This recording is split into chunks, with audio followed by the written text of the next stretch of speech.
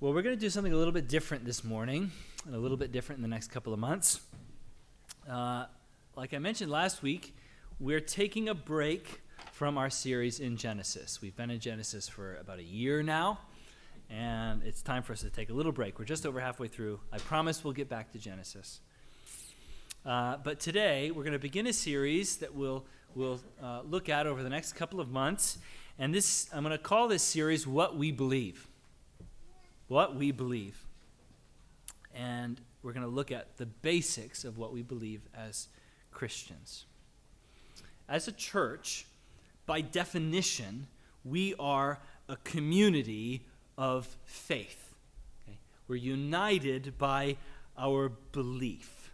Okay? That's what holds us together.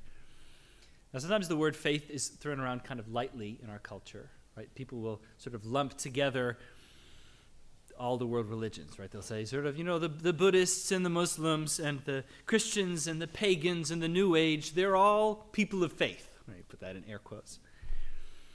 Right? Because at the end of the day, they all believe something.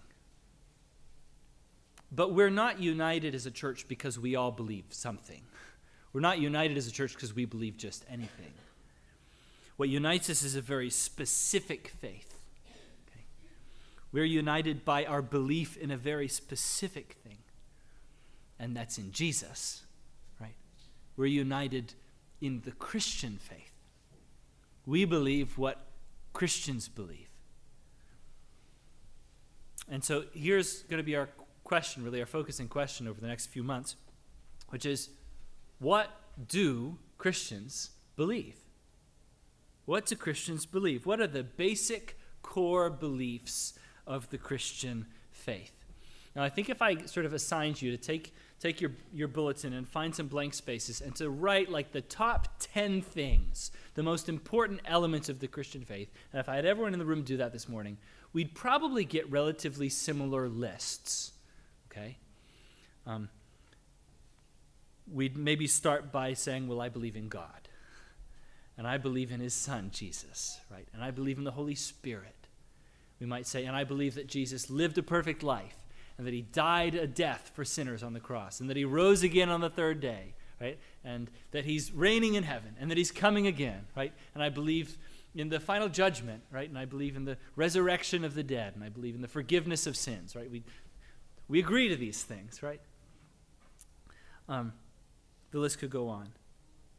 And the reason for this sermon series is that we as a church, as far as I've been able to tell, have never actually put down in writing any kind of summary of what we believe constitutes the core of the Christian faith.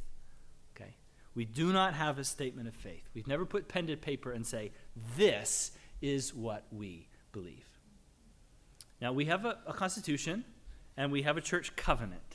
And these are good documents. They're solid, and they tell us how we should operate as a church, right? Who's supposed to handle the finances, how leadership is elected, how membership works, how we should deal with church discipline. This kind of stuff is handled there. And those are great. Right? But the only thing our Constitution says about what we believe is that we believe what the Bible teaches. Now, amen.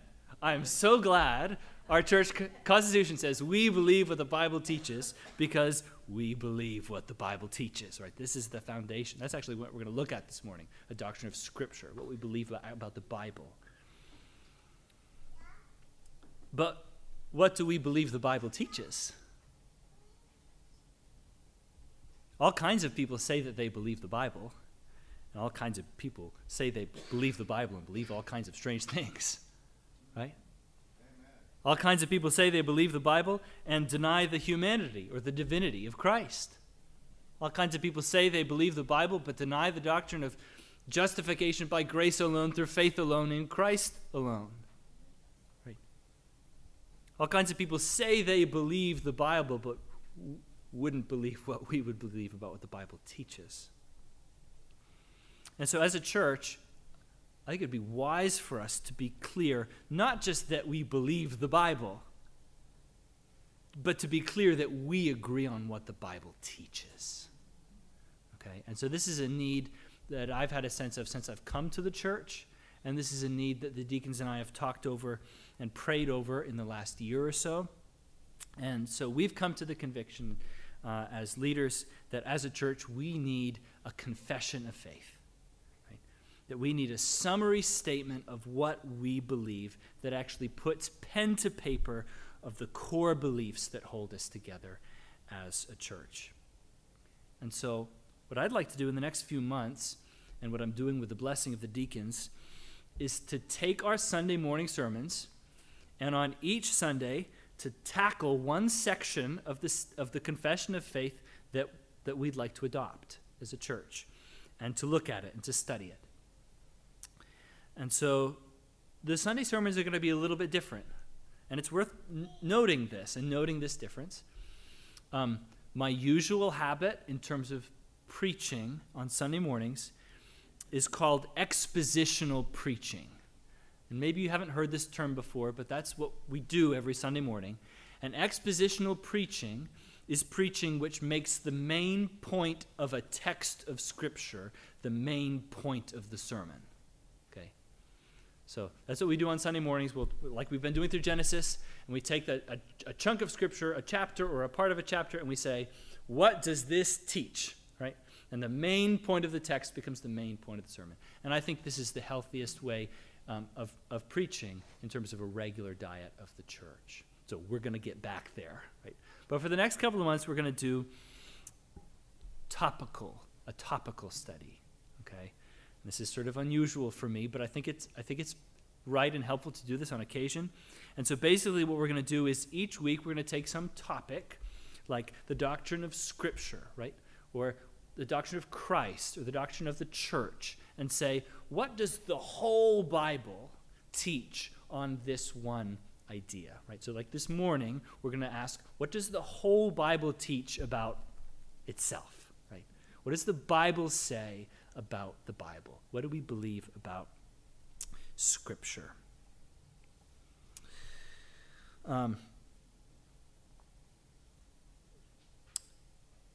In terms of the statement of faith itself, the deacons and I didn't come up with this from scratch. Okay, so we're not starting from zero on this.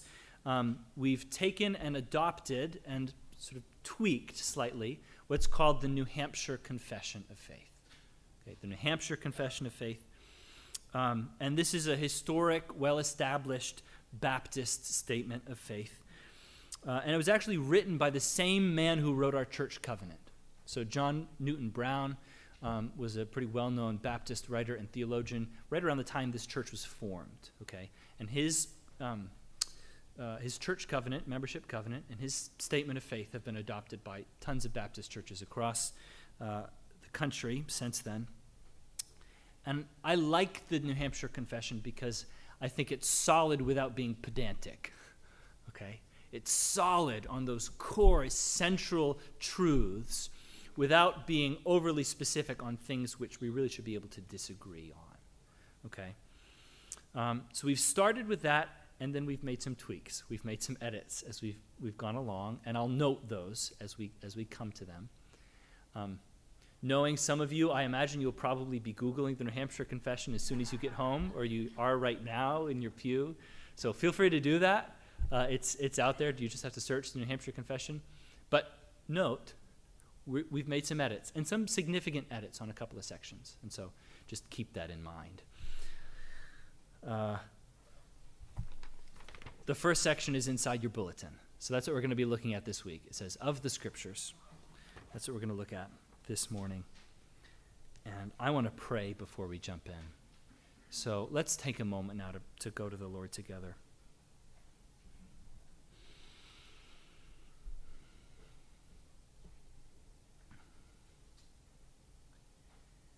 Father, we're going to consider this morning your word. And so it's right as we consider this great topic of your word that we would ask your blessing. And so we ask that you would help us now open our minds and our hearts, not only to understand the nature of this book, which we hold tremblingly in our hands, but also to believe with whole hearts that this is the very word of God. And we know we cannot do that apart from your grace. We know that this assurance can only come finally by your Holy Spirit at work in our hearts. And so we ask, Lord, that you would work now. Assure our hearts of the truth of your word. And we pray these things in Christ's name. Amen. We're going to answer 3 questions this morning. 3 questions this morning about the Bible, about what we believe about the Bible. 3 questions. First, who wrote it? Second, can we trust it? Third, what does the Bible do? Okay? Who wrote it? Can we trust it? What does the Bible do? So first, who wrote the Bible? Who wrote the Bible? Take a look at the confession. It says, we believe that the Holy Bible was written by men who were divinely inspired by the Holy Spirit, and that it is a perfect treasure of heavenly instruction. We believe that Scripture has God for its author. All right, so who wrote the Bible? Men or God? Yes. Right. Who wrote the Bible, men or God? Yes, right? Human beings as they were inspired by the Holy Spirit, right? If you flip to 2 Peter, in the passage we looked at earlier, describes how this actually works. You don't have to go there. You can if you want to. 2 Peter 1, verse 20. Knowing this, first of all, that no prophecy of Scripture comes from someone's own interpretation, for no prophecy was ever produced by the will of man, but listen to this, men spoke from God. Right? Who wrote the Bible? Men spoke from God as they were carried along by the Holy Spirit. Right? This is how the Bible got written. Men carried along by God, by the Holy Spirit. As soon as you start reading Scripture in any depth, you realize that there's different authors, right? You realize that Paul wrote some books, and Moses wrote some books, and David wrote some books, and you begin to notice different styles, right? You notice that, David wrote poetry, and Isaiah's got this sort of prophetic, poetic thing going on, and you go, and Moses is writing quite a lot of history and law, and you see, Peter and Paul, they're writing letters to churches, right? And the writer of Hebrews seems to be writing a sermon.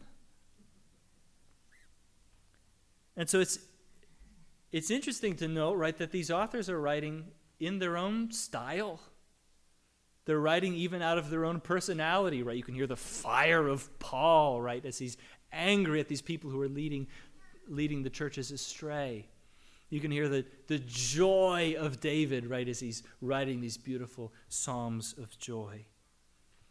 So the authors of Scripture, they weren't just mechanically writing down what God had said. Right? In some cases, we've got that, right? In some cases, we've got direct dictation from God, like the 10 Commandments on the mountain, or some of the prophets, it seems like they're literally writing down what God is telling them, right? But other times, it's kind of more of an organic inspiration, right? The New Testament letters. The apostles are writing these things out of their heart and out of their understanding to a given situation, but they're doing it by the Holy Spirit, right? They're doing it as they're inspired by God. And so who wrote Romans, Paul or God? Yes. Yes. Paul puts it this way in 2 Timothy 3, right? And this will be familiar to you. 2 Timothy 3:16, all Scripture is breathed out by God. All Scripture is breathed out by God. And this is where the confession gets the language of divinely inspired, right? You see that? We believe that the Holy Bible was written by men who were divinely inspired. Okay, that's that word, breathed out. The word in the original language isn't an inhale, it's an exhale. Right? It's the breath of life. Right? Our breath is the life of a person. When we stop breathing, when we take our last breath, then we're dead. Right? When someone's drowning, what do? We try and get breath back in them through CPR, right? In saying that Scripture is inspired, that it's actually exhaled from the mouth of God, I think it's almost certain that Paul has in mind Genesis chapter 2. Right? And what breathing does God do in Genesis chapter 2? When he forms Adam out of the dust, is he alive yet? No. He breathes his breath into him, right? And he comes to life. And so what Paul is saying is God has actually breathed his breath of life, the spirit of life, into this book in a similar way to the way that God has actually breathed life into our bodies. Right? He's saying it's inspired by God, it's breathed out by the Holy Spirit, that as Paul was putting pen to paper, right, as Luke is recording the events of the gospel, as Isaiah is recording his prophecy, as Moses is recording the events of the Exodus, that the words they're writing are actually alive, not by their power, but by the very breath of God. Inspired by the Holy Spirit. Do you believe that? Yes. That this book was actually written by men filled with the Spirit of God? When you open the pages of Scripture, are you aware that you are touching a holy thing? When you read your Bible at home in your personal study, or when you read your Bible during family prayer, do you have a sense that when you open this book, actually the very life and presence of God is blowing through your living room? When we read Scripture on Sundays, when we sing Scripture, when we pray Scripture, when we teach Scripture, do we come with a holy expectation that actually as we read the words of this book, we are reading the very words of God? I was at a pastor's lunch a couple of months ago, and one of the pastors asked the rest of us, he said, "Have you ever heard the audible voice of God?" And he was curious because he never had. He's like, "Have you?" And we sort of looked around the room, and one guy piped up. He said, "Actually, I hear God speak audibly all the time. All the time. Every time I hear the Bible read aloud." If we want to hear from God, we don't have to spend our whole lives straining to hear some voice from heaven. All we have to do is open this book. He's spoken clearly and with more volume than we could ever work through thoroughly in our whole lifetimes. We have no lack of communication from God. What a privilege. What a privilege that, as one pastor has put it, God wrote a book. That we can just open the pages of this book and hear God speak. And that's why we keep coming back to it again and again, right? People who don't believe the Bible is the Word of God get bored of it awfully quickly. But the reason we keep coming back to this book is that we need God. We need to hear from God. We come back again and again because here we find the words of eternal life. Here we find deep fountains of joy, deep rivers of life flowing from the mighty ocean of God who is life. Here we read stories that God uses to break us and remake us. Here we find weeping prophets through whom God pleads with us. Here we find poets through whom God sings to us with joyful songs of salvation. We love this book because we find God in this book. Open this book, and he will speak to you if you have ears to hear. Who wrote the Bible? Yes, God and men. We believe that the Holy Bible was written by men who were divinely inspired by the Holy Spirit, that Scripture has God for its author. Do you believe this? Amen. All right. First question, who wrote the Bible? Second question, can we trust the Bible? Can we trust the Bible? Simple answer, yes. Same answer as the first question, yes. What does the confession say? We believe that the Holy Bible was written by men who were divinely inspired by the Holy Spirit, and that it is a perfect treasure of heavenly instruction. And it goes on. We believe that Scripture has God for its author, salvation for its end, and, note this, truth without any mixture of error for its matter. Truth without any mixture of error for its matter. Or in other words, yes, we can trust the Bible. And I want to note the flow of both of those sentences. Both of those first two sentences in this section begin by speaking about the author and end by speaking about the authority. Right? We believe that the Holy Bible was written by Spirit-inspired men, so therefore it's a perfect treasure. It can't be broken. We believe that Scripture has God for its author, salvation for its end, and if God is its author, what's its content? Truth without any mixture of error for its matter. Notice the logical flow here. If this book is God-breathed, if this book is God's word, then it must be trustworthy. It must be true because God is trustworthy and God is true. Numbers 23:19 says this, and these are words to emblazon on your heart. God is not a man that he should lie, or a son of man that he should change his mind. Has he said, and will he not do it? Or has he spoken, and will he not fulfill it? Proverbs 30, verse 5, every word of God proves true. He is a shield to those who take refuge in him.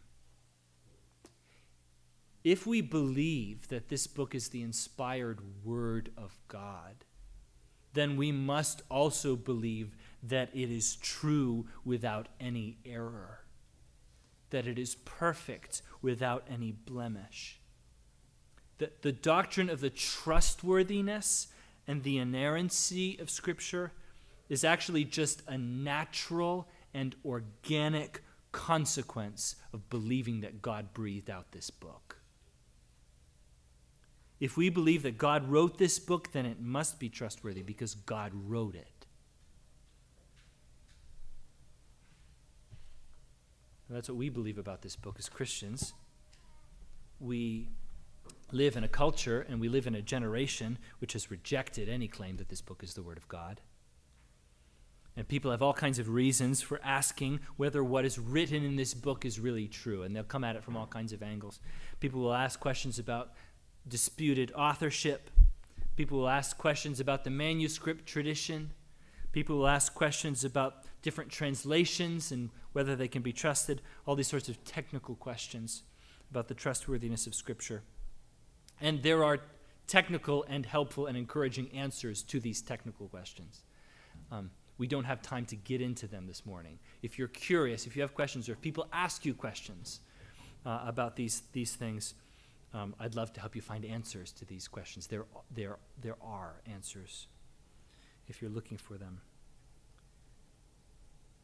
We don't have time to work through all those objections this morning. What I do want us to see this morning is that all objections to God's word ultimately are rooted in a foundational rejection of God and his word that infects us all as a human race. Okay? It shouldn't surprise us that people look for reasons to reject God's word. Rejecting God's word isn't original, it isn't avant-garde, right? Some people make it out to be that way. I'm such a trailblazer, I'm rejecting the Bible my parents taught me, right? It's like, yeah, real creative. We've been rejecting God's word for a long time.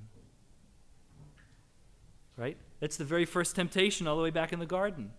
Has to do with the trustworthiness of the word of God. Genesis 3, you can turn there with me if you want. Genesis 3, beginning in verse 1. The serpent comes to Eve, right? The serpent was more crafty than any other beast of the field that the Lord God had made. And he said to the woman, did God actually say, you shall not eat of any tree in the garden? And the woman said to the serpent, we may eat of the fruit of the trees in the garden, but God said, you shall not eat of the fruit of the tree that is in the midst of the garden, neither shall you touch it, lest you die. And what's the snake say to the woman? What does Satan say? You will not surely die. You won't die. Or in other words, God's lying. He can't be trusted. His word can't be trusted. And his word won't lead you to life. What does the serpent say? He says, God knows that when you eat of it, your eyes will be opened and you'll be like God, knowing good and evil. He says, God's holding out on you. God's lying to you, and he's keeping what's really good from you. So don't listen to his word. Do it yourself. This lie, this accusation that God cannot be trusted, that his word cannot be believed, is actually the oldest trick in the book. It's a deep part of who we are as sinners.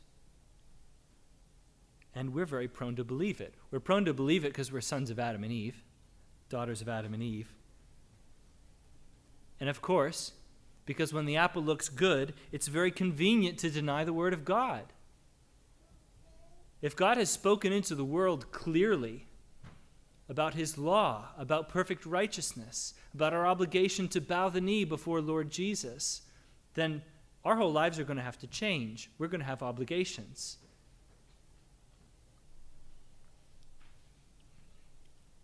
God's word is awfully inconvenient if we're determined to live our lives our way.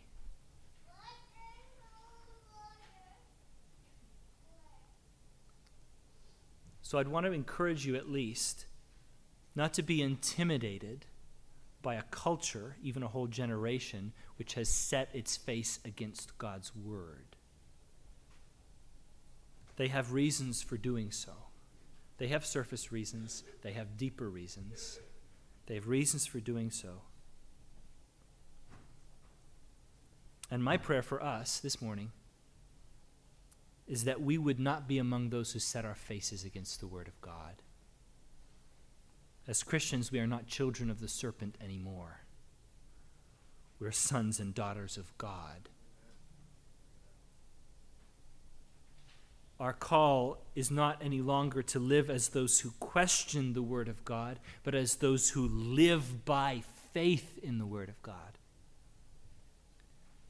It's a wonderful irony and reversal that the curse of sin and death entered the world by doubting, by questioning, by disbelieving the word of God.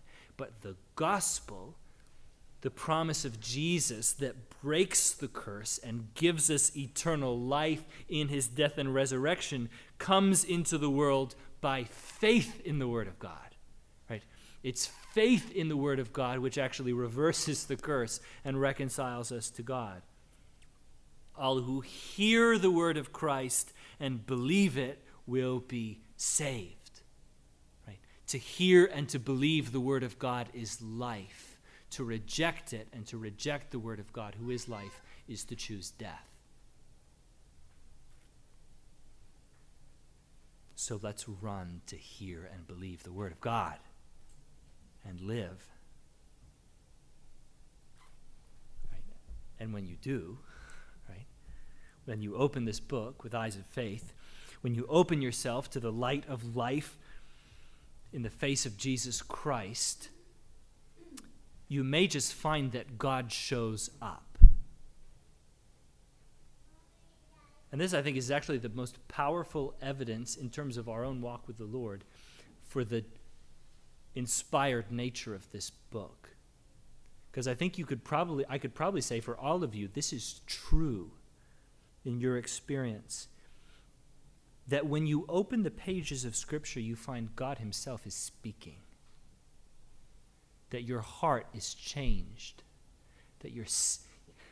Sometimes you open up Scripture and there's not much of a sense of what's going on. But sometimes you open the Word and it's like the first word you read just cuts you to the heart. Right? Or in the midst of some dark season, you open the Word and all of a sudden it's just light.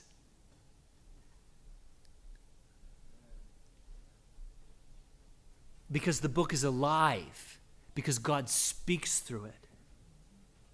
And that, I believe, is actually the deepest, most important assurance that we can have as Christians, that this book can really be trusted. We trust this book because we trust the God who wrote it. We trust this book because we know the God who wrote it, and because he meets us there when we come to him. We believe that this book, the Holy Scriptures, are a perfect treasure of heavenly instruction, that they have truth without any mixture of error for their matter. Do we believe this? Do we believe this? Who wrote the Bible? God, through men. Can it be trusted? Yes. Thirdly, what does the Bible do? What does the Bible do? And we're actually going to see 4 answers to this question, 4 things the Bible does. It reveals, it saves, it tries, and it unites. We've got a lot to cover this morning, so I'm going to try and cover the rest of this briefly. Reveals, saves, tries, unites. It reveals. Again, you can look to the confession here. We believe that Scripture reveals, this is the third point, reveals the principles by which God will judge us. And this is one of the most basic things that we find when we open this book, is the law of God. We find that God has a perfect and a righteous standard, and we find that we will be judged on the basis of his perfect and righteous standard. Right? Hebrews 9:27, it is appointed unto men once to die, but after this comes judgment. We will all stand one day before a perfect and holy judge who is God. And his standard of righteousness will not be based on public opinion or the cultural norms of America in 2023 or the laws of any human nation.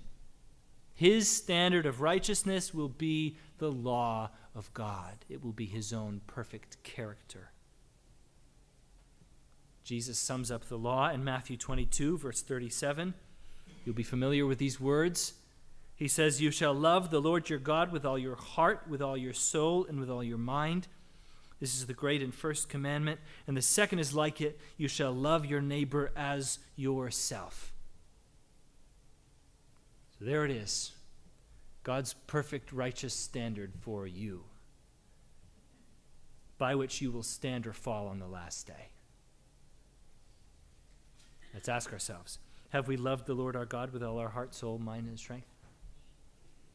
With everything we are, with every moment, every action, every word that has ever come out of our mouths, have we loved the Lord our God with everything that we are?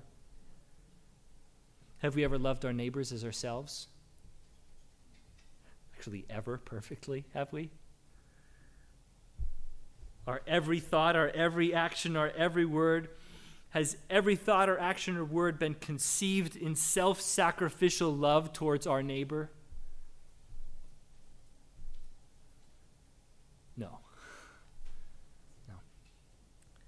The confession tells us that the Scripture reveals the principles by which God will judge us, and these principles by which God will judge us, this law actually does another work of revealing in our own hearts. Right? The law is revealed so that our hearts will be revealed.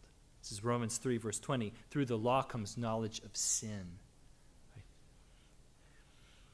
Part of what the Word does as we begin to open it is that it actually convicts us that we are rebels against God, that we are sinners, that we fall far short of his glory, and that we're desperately in need of a Savior. Right? And so fortunately, the Word of God doesn't stop at revealing. The Word also saves. The Word also saves. The confession speaks about this in the second point. It says we believe that Scripture has God for its author and salvation for its end. By end here, it doesn't mean we don't mean the finish line. End means purpose, like means to an end. And so this sentence claims that the end, the purpose, the intent of the Bible is salvation. Salvation. Even actually the law, when it reveals our hearts, is meant to teach us our need for a Savior. It's God actually pulling us onward to look for Jesus. And the headline of Scripture, actually the ruling narrative of the whole Bible, from Genesis to Revelation, is that there is a Savior. We are sinners, and there is a Savior, and he is Jesus, right? The whole Bible, Old Testament to New, the whole book is about Jesus from front to back. And this is actually what Jesus himself teaches about the Bible. Maybe most clearly on the road to Emmaus in Luke chapter 24. In verse 27, beginning with Moses and all the prophets, he interpreted to his disciples in all the scriptures the things concerning himself.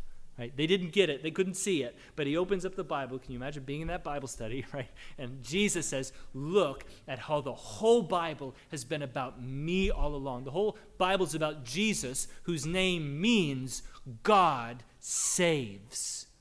Right? He's the Savior. And that's the message of the Bible. Jesus saves. God saves. God has inspired it, he has spoken it, and he has sent it to us for this purpose, our salvation in Jesus. It's a saving word. Right? Jesus in John 5, verse 24, truly, truly, I say to you, whoever hears my word and believes him who sent me has eternal life. This is God's method of saving. He's spoken the word. And if we believe it, we are saved. It has salvation as its end. This book reveals, this book saves. Thirdly, this book tries. It tries. Not attempts, but tests. Tests. The confession states this in the final phrase, that it is the supreme standard by which all human conduct, creeds, and opinions should be tried. Every one of us has court trials in our minds every day. Every day we've got a little judge and a little jury, and we pass down verdicts on all kinds of things. Right? Our society prides itself on saying it's non-judgmental, but it's not. Everyone makes judgments all the time about whether the mango is ripe, about whether the car is being sold at the right price, about everything. We make judgments, okay, about what's real, about what's true, about what's good, about what's beautiful. Okay, we're constantly making these sorts of judgments. And we can put any number of things on that little judge's throne in the courtroom of our minds and hearts.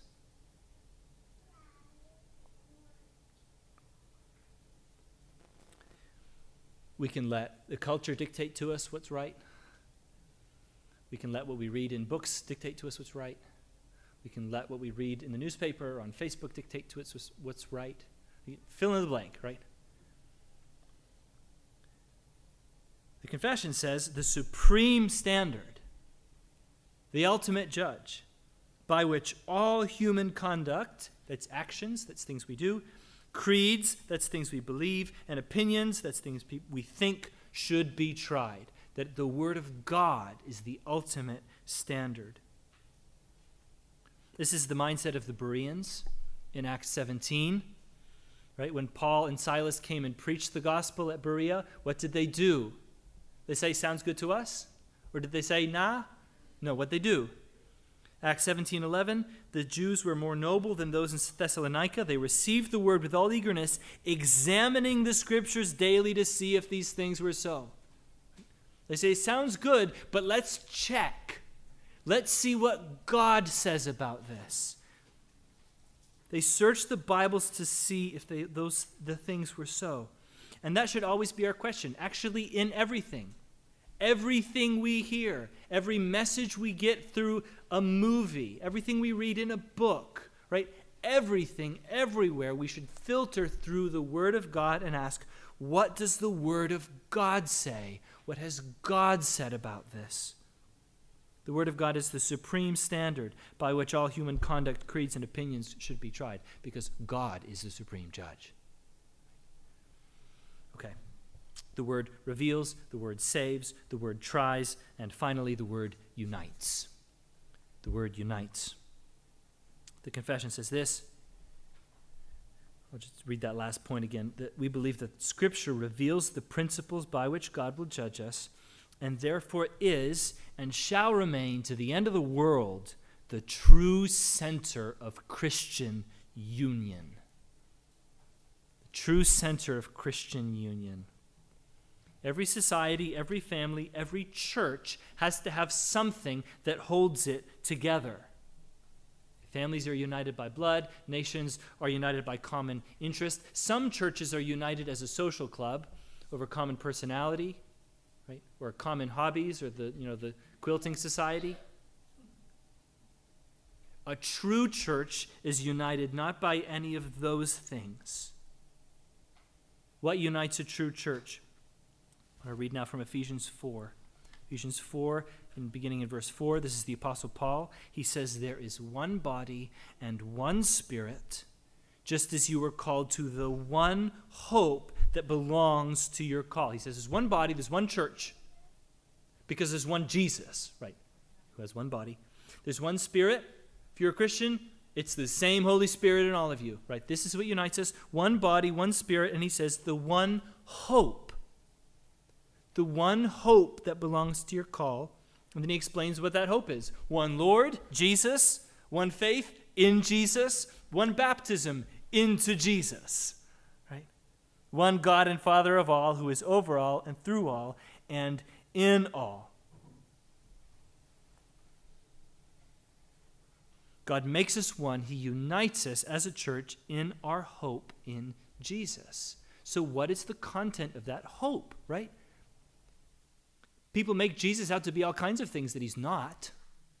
So how do we know what actually unites us as a church in terms of telling us what is our hope in Jesus? Where can we meet this one Lord? Where can we learn this one faith? Where can we understand this one baptism? Where can we hear from this one God? Where else can we go? The Word of God. The Word of God. As soon as churches or denominations begin to try and unite themselves around any principle other than the Word of God, they fissure, they fracture, they fall apart. Right? This book is what can hold us together.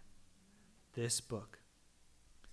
It is and shall remain to the end of the world the true center of Christian union. Amen? Amen. This book is a gift. Who wrote it? God, through men. Can we trust it? Yes. Why? Because God wrote it, and we can trust him. What does it do in our hearts? It reveals, it saves, it tries, and it unites. This is a powerful sword in the hand of God to bring his kingdom into the world. Amen? So let's love it. Let's believe it. Let's hold on to it as a church. We believe that the Holy Bible was written by men who were divinely inspired by the Holy Spirit, and that it is a perfect treasure of heavenly instruction. We believe that Scripture has God for its author, salvation for its end, and truth without any mixture of error for its matter. We believe that Scripture reveals the principles by which God will judge us, and therefore is and shall remain to the end of the world the true center of Christian union and the supreme standard by which all human conduct, creeds, and opinions should be tried. I believe this to be true. Let's pray.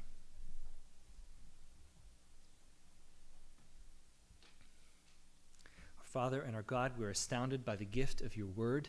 We ask that you would allow us not to treat this lightly, not to allow it to gather dust on the shelves either of our homes or of our hearts, that we would be constantly meditating on your word, that we would be coming back again and again to hear the words of life, and that like a stream you would refresh us with the cool, clear water of your word, that you would bring us to life by your word day by day.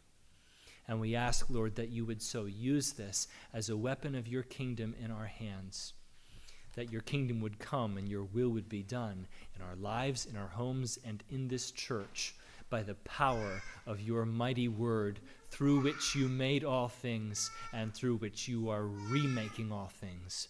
And we pray all these things in the name of Jesus Christ. Amen. Let's stand together and sing. Praise God from whom